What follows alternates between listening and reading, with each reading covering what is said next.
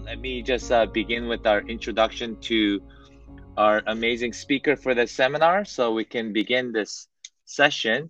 I will be your host for this seminar. My name is John Ha, and I have the privilege of introducing our seminar speaker, Dr. Eunbi Ham.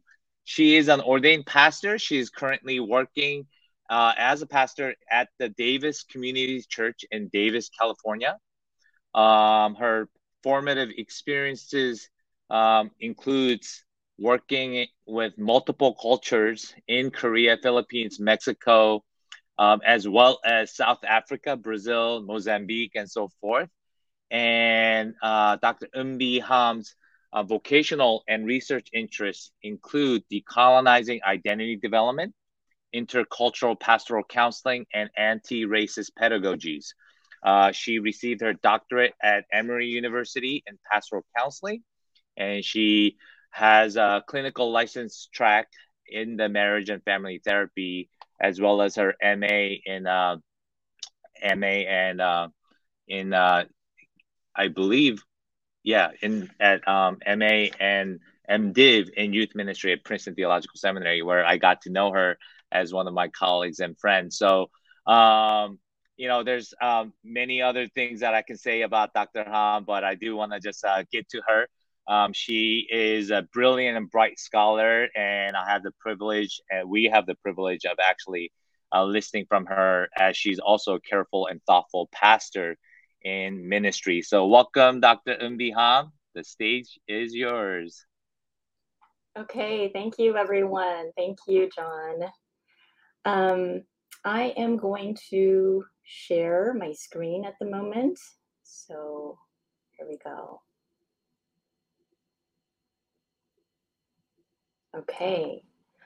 Well, thank you, everyone, for making the time to be here today. I would like us to begin with a word of prayer. So let us pray.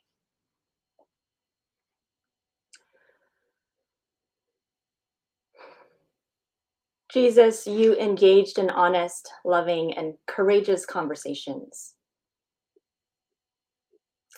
May each person here who have come to attend this topic, may each person here find some small seed of what they came here to seek.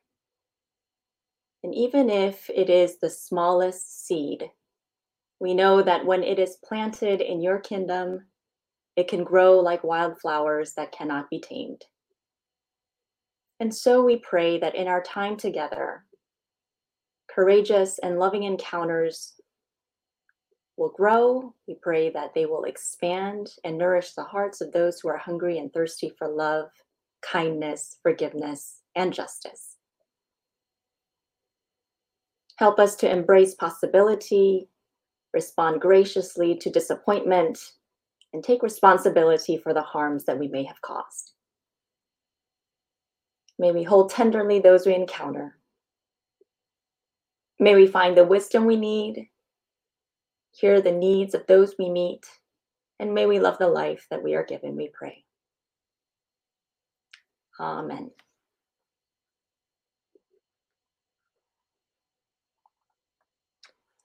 So, the reason why I am offering this workshop today about conflict management is because this subject has been very dear to my life. I grew up in a household that didn't manage conflict in constructive ways, and so emotions were either expressed through violence, silence, or passive aggressiveness, or just pretending like they were not there. And none of these expressions help me experience conflict as a positive and constructive thing.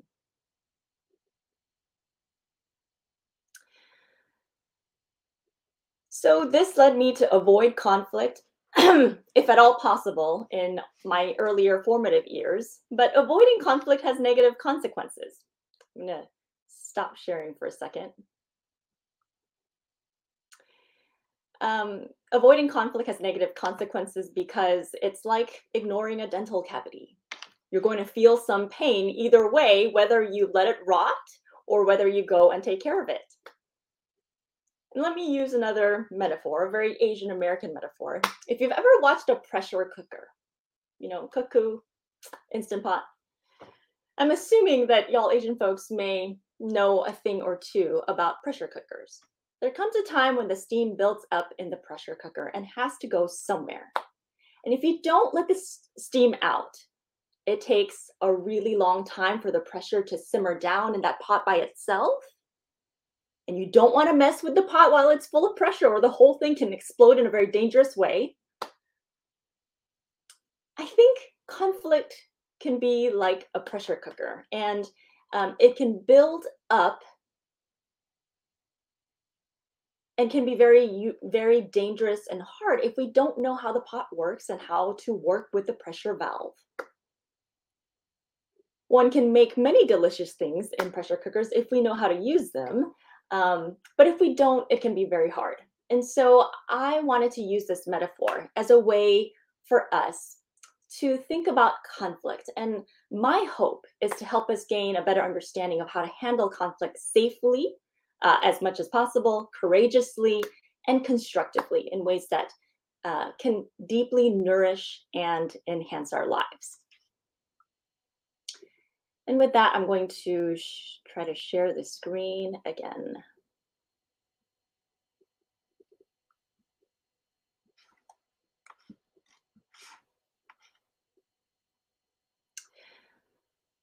So to do this, I would like to introduce two frameworks that have been immensely helpful to me as a leader of a church and when I worked as a therapist.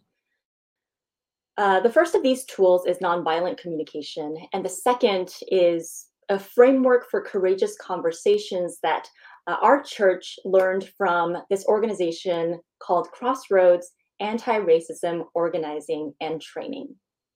Now, this is a very ambitious thing to try to do in less than an hour. And so I understand that we may not get to courageous conversations, but if you have other questions afterwards, please feel free to ask, and maybe this will be a topic for another conference. So today I'd like us to,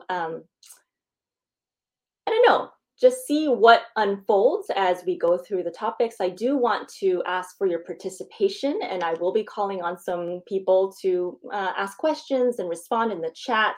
I think this is an important part of the learning process for skills like conflict resolution, where you can't just learn stuff in your head. You got to try it out. You got to practice. Head knowledge takes us only so far. So I will take some time to ask you some questions, and if no one wants to participate, I've asked John, Dr. Ha, to be my conversation partner, so that you all can see how these things are worked out in real life. So let me begin today with nonviolent communication. This is a framework that was developed by Dr. Marshall B. Rosenberg. And I want to hear from you in the chat if you are familiar with this, so that I have an understanding of how many people are familiar with it and whether to go in detail or just kind of move along.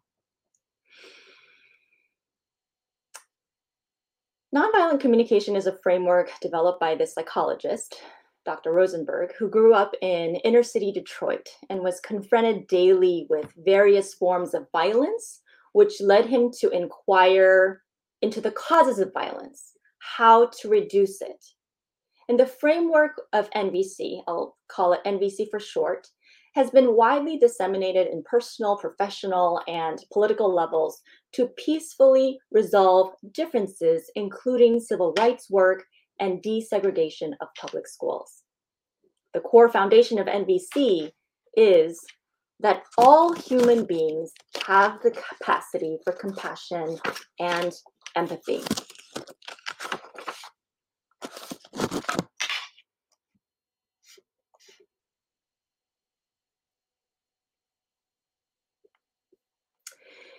But we resort to harmful or destructive behaviors when we feel disconnected from our compassionate nature. And For us to maximize and relate to the capacity that we have for compassion and empathy with one another, one of the most important tools that we have, which helps us stay connected to our compassionate nature, is the language that we use. There is language that connects us with ourselves and with each other in ways that allow our natural compassion to flourish. And Rosenberg calls this language that he developed, this framework, nonviolent communication or compassionate communication. We all know that there is language that can be painful and hurtful. So NVC teaches us to listen to our deeper needs and the needs of others in ways that create connection rather than judgments, defensiveness, criticism, counterattack. NVC helps us to express ourselves with honesty and clarity while paying attention to others with the same kind of respectful, empathic attention, even under the most trying circumstances. So how do we begin? Think of conflict resolution as having conversation over tea. This is not Rosenberg's thing. This is me. I just imagine, okay, when we think about conflict, let's think about, okay, I'm going to have tea, this wonderful tea with this person. And what are the 4 ingredients that I will put in this tea? There are 4 ingredients, and which is observations, feelings, needs, and requests. I use these 4 categories anytime I can sense conflict arising. So let's begin with observation. The first thing we need to do is separate our observations from evaluations, assumptions, judgments, criticism. So what is an observation versus an evaluation?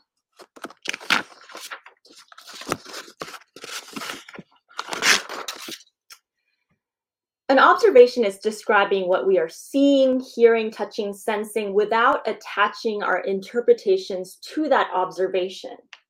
For example, this is a real life example. When I say, I don't know, Sam is a terrible lawyer, this is not an observation that is free from my evaluation. I have evaluated this person. Sam is a terrible lawyer. It's not an observation. An observation statement that is free from evaluation would be, Sam has not responded to his client's emails for 3 weeks. That is an observation. It just strictly kind of looks at, this is what I am observing without attaching any meaning to it or interpretation to it. So when I say he has not responded to clients' emails for 3 weeks, the observation leaves things open-ended because there are many reasons to why he may not be responding to his clients' emails. What could those reasons be? I want to hear from you. If he hasn't responded to his clients' emails for 3 weeks, what are some of the reasons?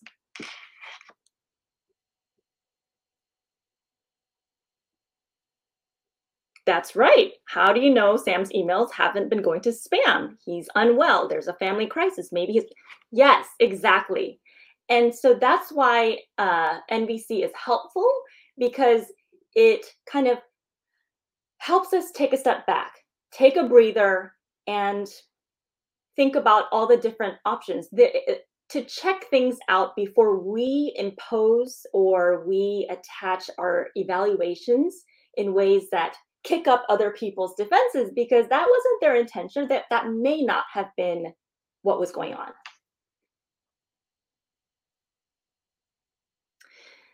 So let's try to discern whether the following sentences are observations or evaluations. Okay, 1, John was angry with me yesterday for no reason. Can you write into the chat if this is an observation or an evaluation? Yes, this is an evaluation, exactly, because, well, how do we know John was angry with me? And how do we know it was for no reason? So that is an evaluation. Yesterday, Nancy bit her fingernails while watching television. Is this an evaluation or an observation? Yes, this is an observation. It's basically what I am seeing. She is biting her fingernails. I'm not saying, oh, she is so nervous. Well, she's just biting her fingernails and she's watching television. So this is an observation.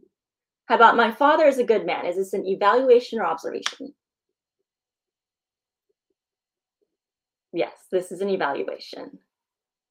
Yeah, because we haven't really given any like descriptions of what this father is doing. We have described our interpretation of how we perceive this person to be. She was so inconsiderate and obnoxious. This is evaluation. Okay, so y'all are very good at this. So I'm just kind of going to move along. I could see your face turning red as you raised your voice. Is this an evaluation, observation? This is an observation. Exactly. So now let's move on to the next step, which is to identify and express our feelings. So first we observe, we make an observation. Okay, I feel like I am sensing my blood pressure rising here. And so I know that there's a conflict going on.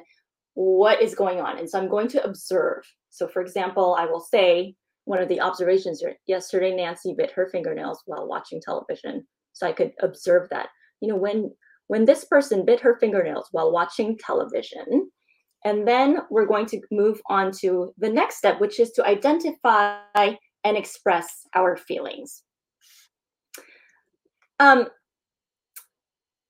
I just want to tell a story. When I grew up in a home where if I cried, my dad would be like, "Why are you crying? Stop crying!"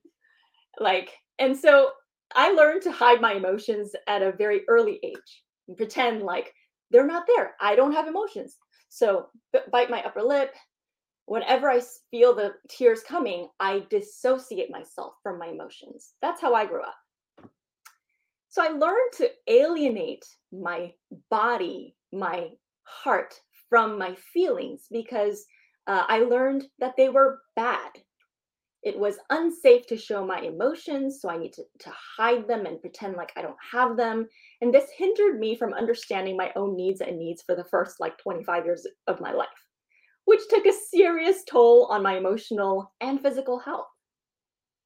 It's one of the reasons why I started psychotherapy and found this tool of NVC to be helpful in my whole own journey of healing.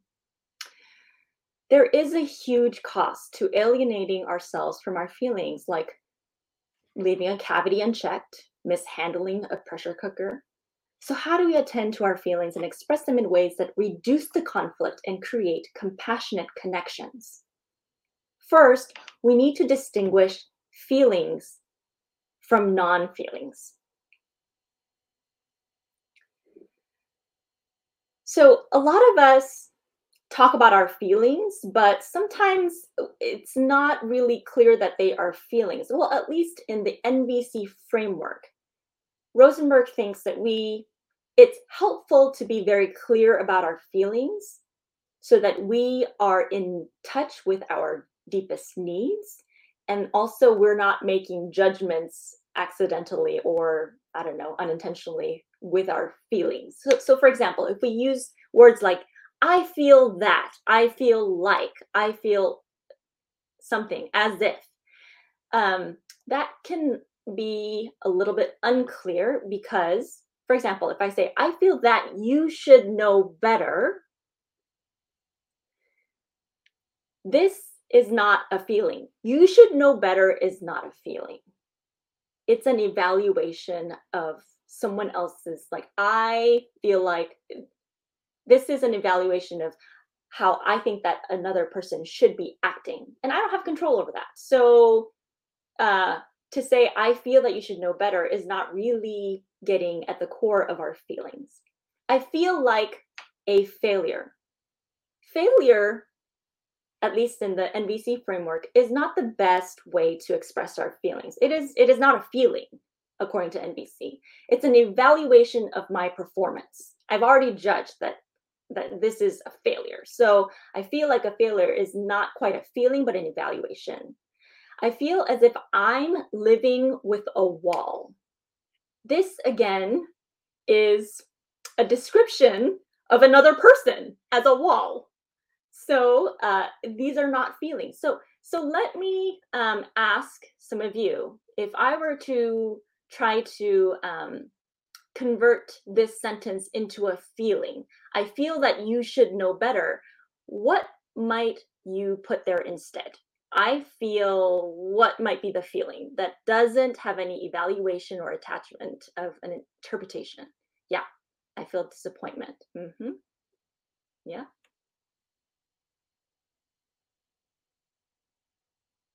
Yeah, I feel disappointed. I feel upset. That's right. Yeah.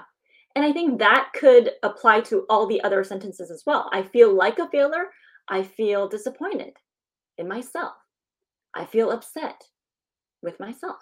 I feel as if I'm living with a wall. I feel frustrated. That could be another way to identify our real feeling.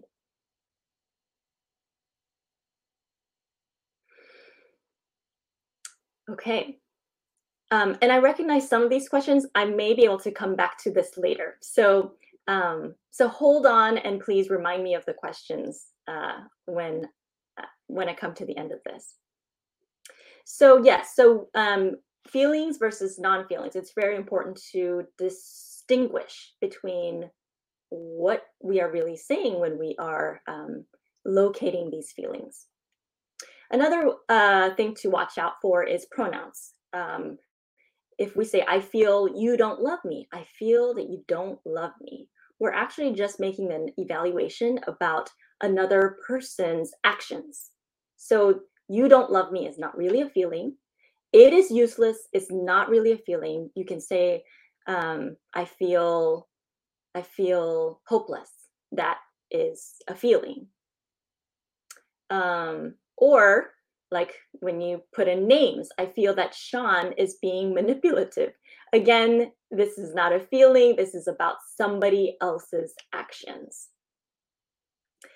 So you see, when you're trying to locate the feelings, what we're trying to do is not to make a judgmental statement about my perception of others or a judgmental statement even about myself, but to really clarify, what is it?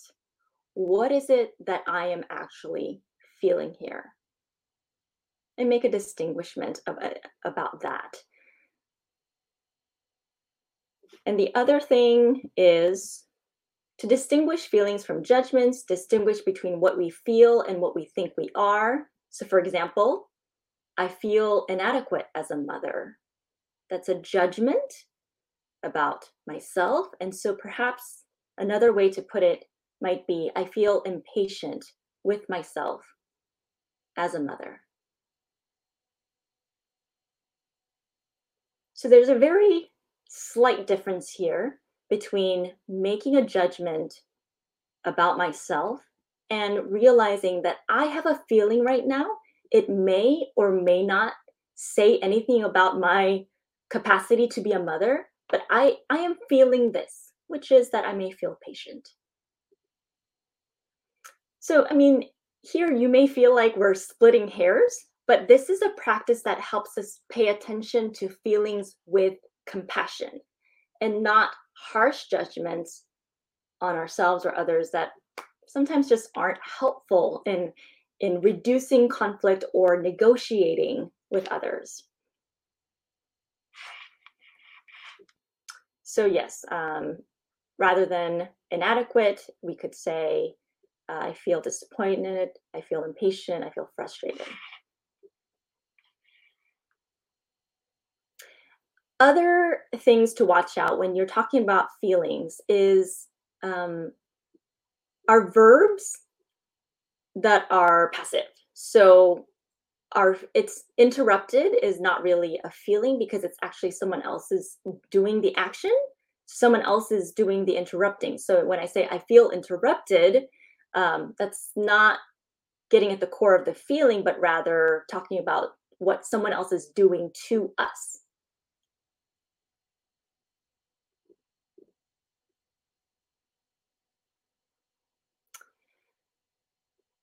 Okay, I'm going to move on. So these are all verbs that that are interpretations.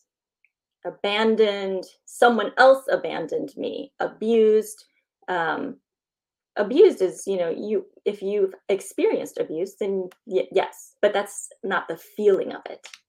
So attacked, betrayed, all of these words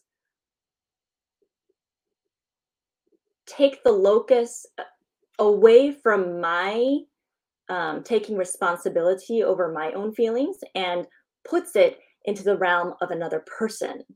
And so that would be helpful for us to recognize, how are my feelings rooted in my own needs? And I can control, I can control myself and my actions. Well, barely.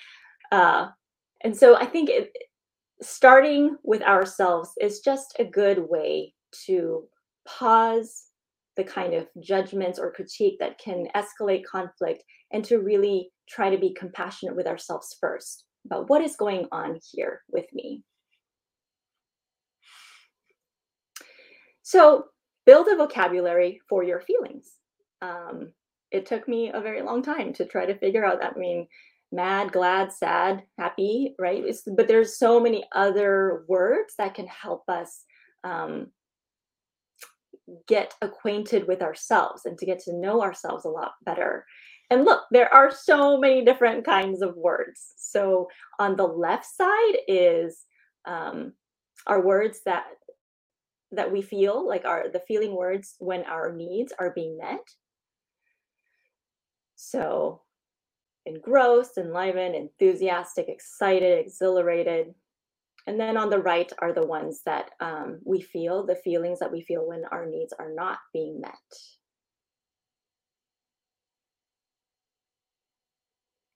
So some of you, I think I asked, can we have this list?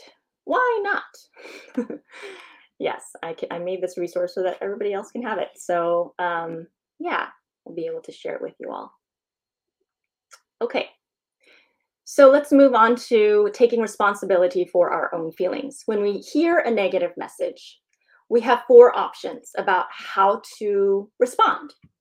So one, we could blame ourselves. So for example, if somebody said, "You're the most self-centered person I've ever met," we could be like, "Yes, I am a flaming narcissist." We could do that. We could blame others. "No, you're the inconsiderate person. You're selfish." Or number 3, we could sense our own feelings and needs. So when we sense a feeling, think about it as a plant that has roots, and think about the roots. What are the needs that are giving birth to these feelings? So we could say to the person who gave us that feedback that we're the most, I don't know, a self-centered person that they've ever met, we could say, observation, "Hey, when you say that I'm the most self-centered person that you've ever met, I feel angry because I need some recognition of my efforts to be considerate." That could be one way to clarify what we are feeling, what we are observing, and what I'm needing. And then number 4, we can also use the same categories to sense other people's feelings and needs. I could say, "Hey, are you feeling hurt because you need more consideration for your preferences? And have I not shown that enough to you? How can I show that to you?"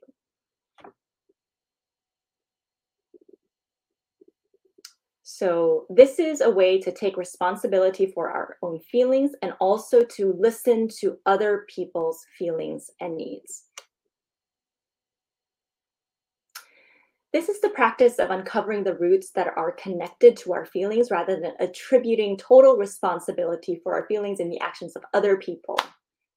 And if nothing else, NVC helps us to connect more deeply to ourselves. What are the things that are really important to me? What are my hot buttons? And where does that come from? I have a certain history with a certain issue that makes me really angry. And we can't always blame the intensity of that anger on other people or others, because I carried a history and a sensitivity that comes from way like deeper roots than this little interaction.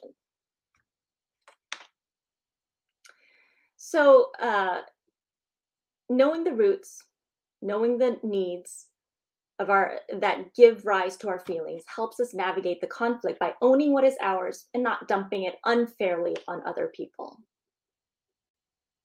For example, two people can experience the same event and have totally different feelings.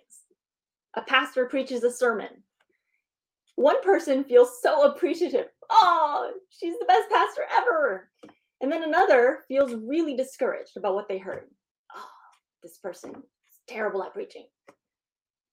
The person feeling appreciative may have really needed to hear a word that fulfilled their needs, while the other person may feel discouraged because they have different expectations and hopes about what a sermon is or what they're going through in their lives. So rather than judging and blaming everything on that pastor, it may be helpful to become clearer about our own feelings and needs before figuring out our next steps. So let's do an example of blaming other people with language that can create defensiveness. So you made me angry by canceling 2 weeks in a row. That, again, is blaming it on this other person. They made me angry. They're the people that are responsible for my anger. Whereas the second sentence is, I was angry and hurt when you canceled our appointment 2 weeks in a row. That's an observation. Because I was needing what? To rely. I was hoping to rely on your word. My need was being able to rely on somebody. I am also needing reassurance that I matter to you as a client. So we state our feeling,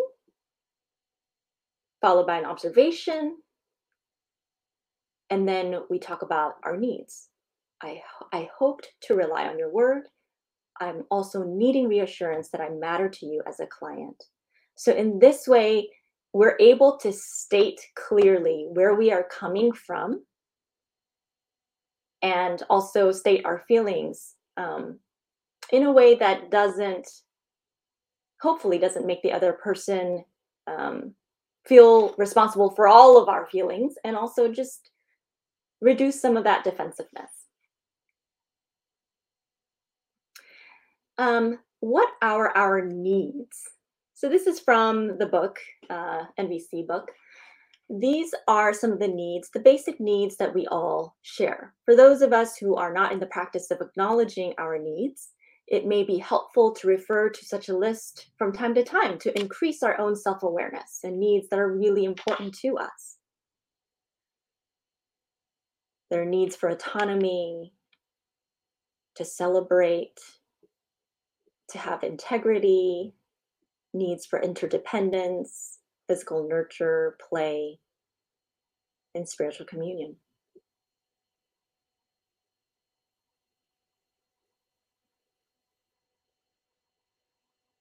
So let's try discerning now whether the speaker in the following statements is acknowledging responsibility for their feelings and their needs. Okay. I am sad that you won't be coming over for dinner because I was hoping we could spend the evening together. Is this person taking responsibility for their feelings and stating their needs? Yes, no. Yes, that's right. Okay, what about this one? I feel frustrated when you come late. Is this person taking responsibility for their feelings and stating their needs? No, that is right. Yeah, because they never said their needs. Just said, when you come late, and that's it. Okay, and then the next one. You irritate me when you leave your desk messy. Are they taking responsibility for their feelings and acknowledging their needs? Nope. That is right. Yeah. Especially they are not stating their feelings at all. I mean, you irritate me is they are doing the irritating. So it's not I feel irritated. And then when you leave your desk messy, is kind of I mean, it is a sort of judgy, isn't it? Like when I see a ton of books on your desk is another is maybe a more observation. When I see all of the papers piled on top of each other, that's an observation. And then also they didn't say why they wanted to see a cleaner desk, right? They didn't talk about their own needs. And lastly, I am grateful for this ride because that's my spelling error. I was needing to get home before my children. I don't know why I even put that in quotations. I'm sleep deprived. So just, give me a break here. I was needing to get home before my children. This is yes, that's right. Yeah, I am grateful, feeling grateful because I was needing to get home for my children, acknowledging their needs. And so in this way, we can use NVC not only for like negative feelings, but also positive feelings, giving clear feedback about what it is that I'm thankful for. So when I'm saying, hey, thank you, it's not just a general thank you, but hey, I'm really grateful for this because I was needing this. That's a very fulfilling way to express our gratitude to other people in ways that may invite them to give even further, because the assumption is that we are created for one another. We are created for compassionate connection. Okay, let us move on. So, how do we request? How do we move from acknowledging our needs and feelings and observations to actually making requests? This is the fourth and final component of NVC, is figuring out what we would like to request of others in order to enrich life for ourselves and others.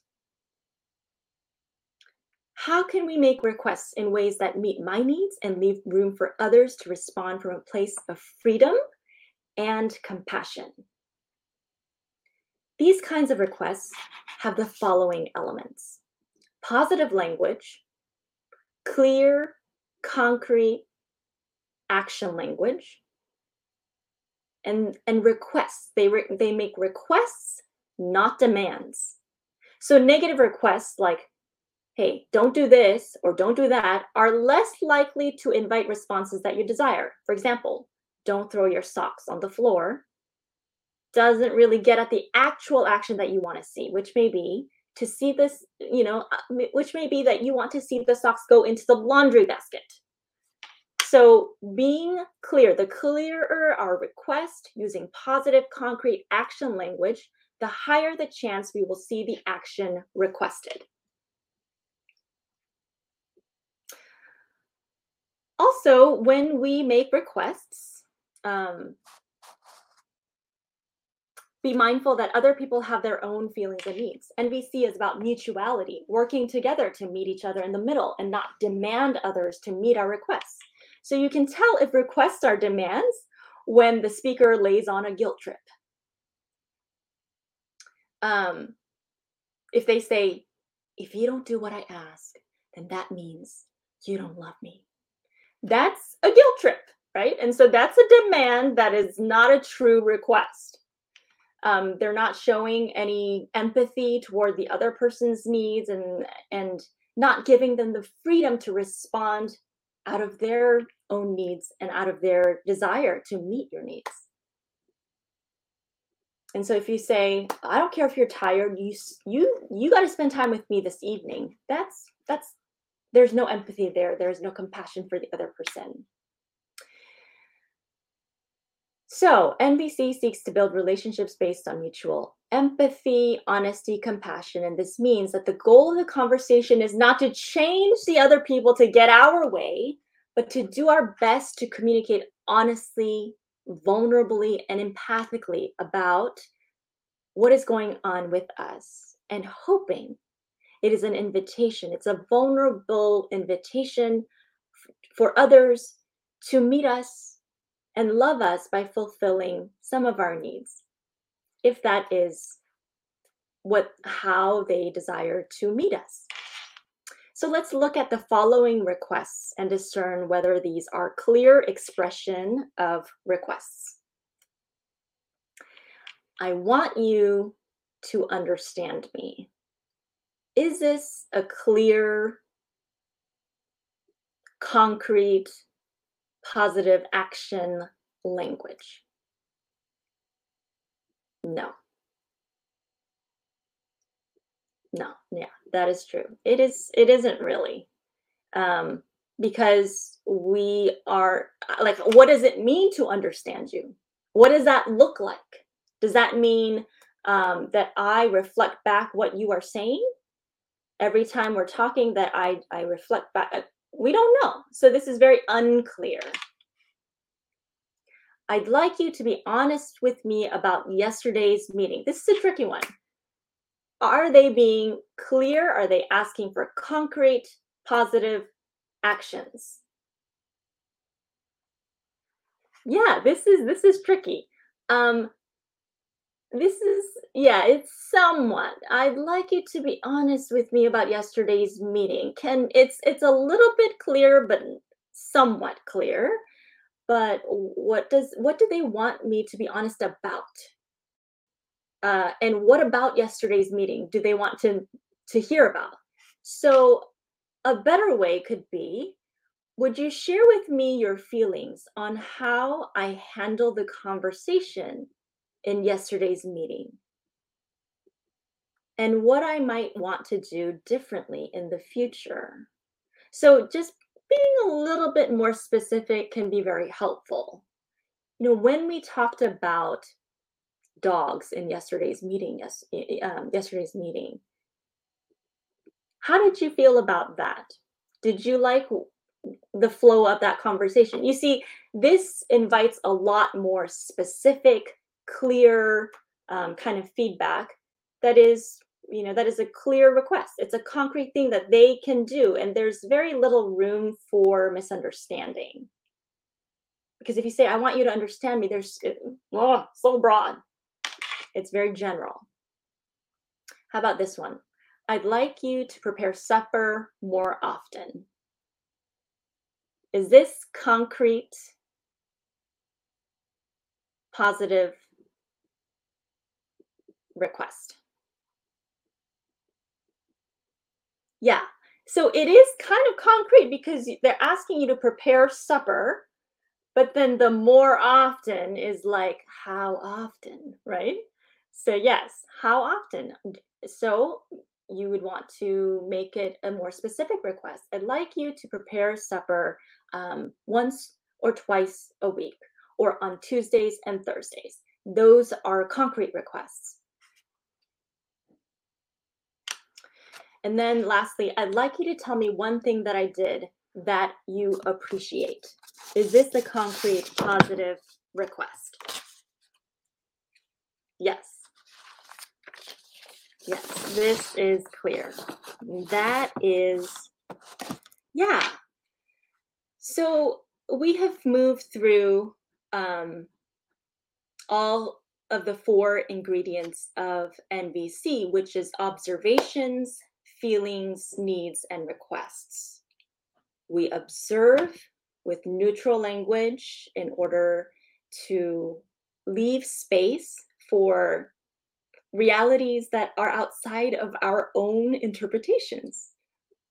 That takes some humility, and that takes also compassion on ourselves, knowing where we're coming from, and also knowing that not everybody thinks the same way that we do. We understand our feelings and the roots, which are coming from our own needs, and then we think about, okay, what kind of a request do I want to make here? Knowing that this is not a demand, but I'm making this request in the most specific, positive, concrete way as much as possible. And then I also invite other people to the freedom to respond in the way that feels fulfilling and that arises from their compassion towards us. So those are the four things of NBC, and I realize, yes, we are at the end, and so I'd like us to then have some time for questions, um, if that's okay. Dr. He, how do we do this? All right, so here is the first question from Nev. Sorry if I'm pronouncing your name wrong, but Nev Johnson. And I had kind of a very similar question here. She asked, if the other person, the persons in the conflict, are closed off to a dialogue like this and are defensive, how ought we to continue working at the problem in a kind way? Because I think in the ideal world, Dr. Ham, what you're teaching us is amazing. And I wish I can speak like this myself all the time, but it always takes two to tango in when it comes to communicating. So what if the other person is closed off to a dialogue, a peaceful dialogue as such? Yeah, I think this is such a brilliant question. Yes. I think, and I don't know, John, are they able to speak at all? I believe not, just because Oh, we have so many people in here, but they can still chime in the chat okay, room. gotcha. Yeah, when other people are closed off to talking, then we know that there is not a mutual goal here, right? So conversations, we need to find a way to meet each other where we can set up a mutual purpose.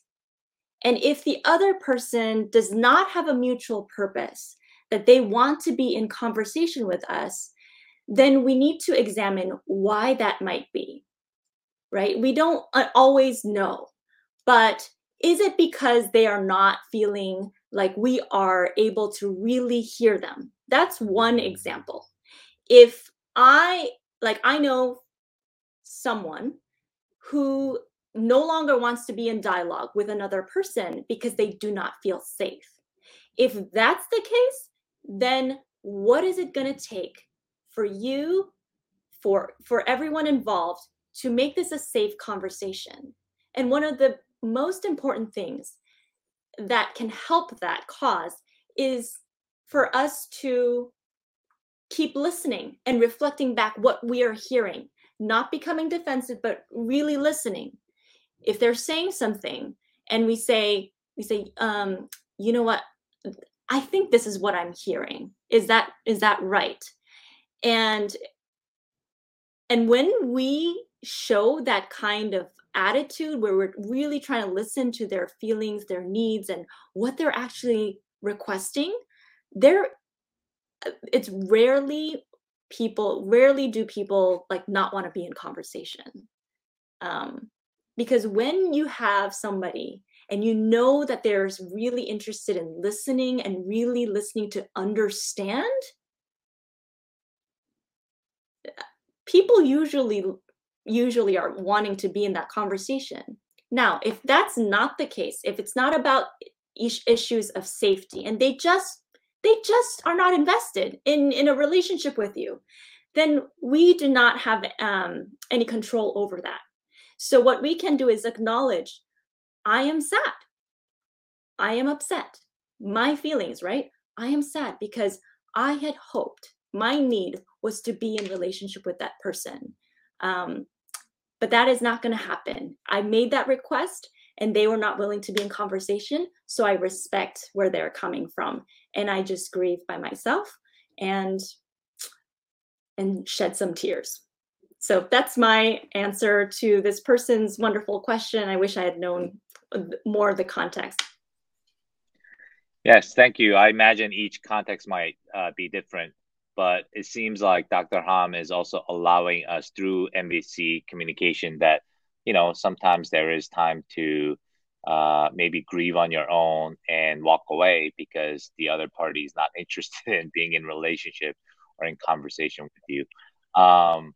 Here's another one by Jess Kim, and she asks, how do we reconcile these very westernized styles of making requests with our Asian family members who do not communicate in these ways that may translate as culturally offensive or inappropriate, or perhaps very complicated or complex for some of our Asian family members to understand? It's an excellent question, and I'll let you take it away, Dr. Han. This is such a great question. This is how I felt when I first encountered NVC. I was like, how do you expect me to do this with my parents, or,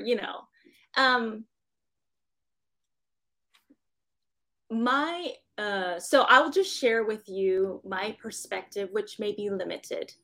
So I'm just going to share an honest story with you. My father was very angry at me at a certain point because, sorry, there's a garbage truck outside, so I'm a little distracted, but he wanted me to do something out of fear for my own safety. And I just felt like, I'll be okay, right? I'll be okay. And then he talked to me in a way that was so harsh. And I had to listen, and I said, you know what? He said some words that were offensive to me, but I am hearing his need for me to be safe. And he's so angry about that. And this is the only way that he knows how to express himself. And so what I said after he left this vile voicemail, I think I texted him and I said, thank you so much for expressing your concern for me to be safe. And I'm sorry that I am choosing to go a different way. But thank you so much for your love and for your concern for my safety. It means a lot to me. And I don't know, there was no, I think that it de-escalated that anger, and I think he felt understood. And it didn't go in the direction that we could have gone. So I think that was one way that I was able to kind of respond to a communication style that isn't typical at least in our household, which is Korean. Another time was with my with my mother, and I was just very honest with her. And she does not talk this way. But I did say, I said, I am concerned that, I know that you are growing old, and we don't have a lot of time together. And I would really appreciate it if we could, talk more, because I really value the time that is left on this earth with you and me. And I hope that we can talk, I don't know, 5 minutes or whatever a day. And I wonder if that's meaningful for you. And we both cried, because this is not the way that we talk. But I was being vulnerable, even if she is not able to use this kind of same language. I was able to use it. And it can be shocking, and it can be like, whoa, it's very direct. But I felt that we could get at the heart of things that we couldn't get otherwise. So I don't know if that's helpful for you at all. But I would imagine that we need some cultural sensitivity to navigate situations like these, especially given our language too, because language makes a huge difference. NVC is an English thing, and so to do that to translate it into Korean for me was it took some navigating. And so I just want to acknowledge that your question is it resonates because it is hard. It is hard, and I think, as you kind of need to make those choices for yourself. And I just feel like, oh, this is such a good question that I need dialogue on. So that's my answer. Thank you, Dr. Ham. One last quick question, and maybe you can't answer it quickly, but these are phenomenal questions. We have so many, but this might have to be our last one. When there's a power dynamic at play, meaning there's differences in position due to power, does NVC accommodate for that? Is there certain distinctions that needs to be made? Yeah, I think that is another very brilliant question, and it is such an important one, which was why I was trying to bring in some anti-racist values, which I don't have time for. But I think we need, in those situations, for example, I work at a predominantly white institution at this moment. So when we have conversations, NVC is not enough. I think we need a little bit more of a power analysis in conversations, in settings where, yeah, there are major differences in power. So what is going to ground our conversation? What values how shall we anchor our conversation in values that reflect an awareness of the power dynamics and move our conversations toward anti-racist values? So our institution, we received some training from Crossroads Anti-Racism Organizing and Training, led by Reverend Jessica Vasquez Torres. And we gained some shared cultural values, for example, like values of collaboration, of embracing. Here, let me, can I share the screen? Am I sharing this? Can I share my screen, John? Okay, he's gone. But anyway, for example, now every time we have a conversation, we talk about our values. What are our values? So we talk about, okay, we want to listen to understand. We want to take responsibility. We want to make room for diverse voices. And we also want to preserve the integrity of our stories. So when we share our stories now, or when we are wanting to work towards a goal, we think about, is this consistent with our anti-racist values? So as a community, what is helpful is to have some shared understanding about, these are goals that we want to have together. And so one is this, are we making room for diverse voices when we are making this decision?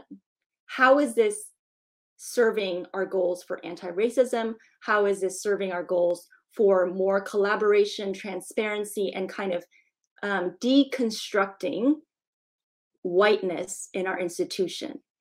So I think that this has been helpful in the way that we have conversations where there are power dynamics present, because there are other values that that all of us have agreed to live by. And that's not always present, like in communities. And so I think that's where there is a lot of conflict. And I feel like, oh, we don't have enough time, but that is the answer to the way that I have navigated these kinds of conversations in a predominantly white institution. Thank you, Dr. Ham. We really appreciate it, especially your personal stories and anecdotes and experiences in dealing with some of these topics that are coming up through the questions. Thank you so much. You can tell by all the emojis that are going up there. We thank you. I know that we didn't get to answer all the questions, but if you do have those pertinent questions that you still really want answers from Dr. Ham, please do let us know here at our Center for Asian American Christianity by emailing us, and we'll do our best to respond back. Thank you so much. We will see you all in one of the 2 p.m. Seminars. Bye.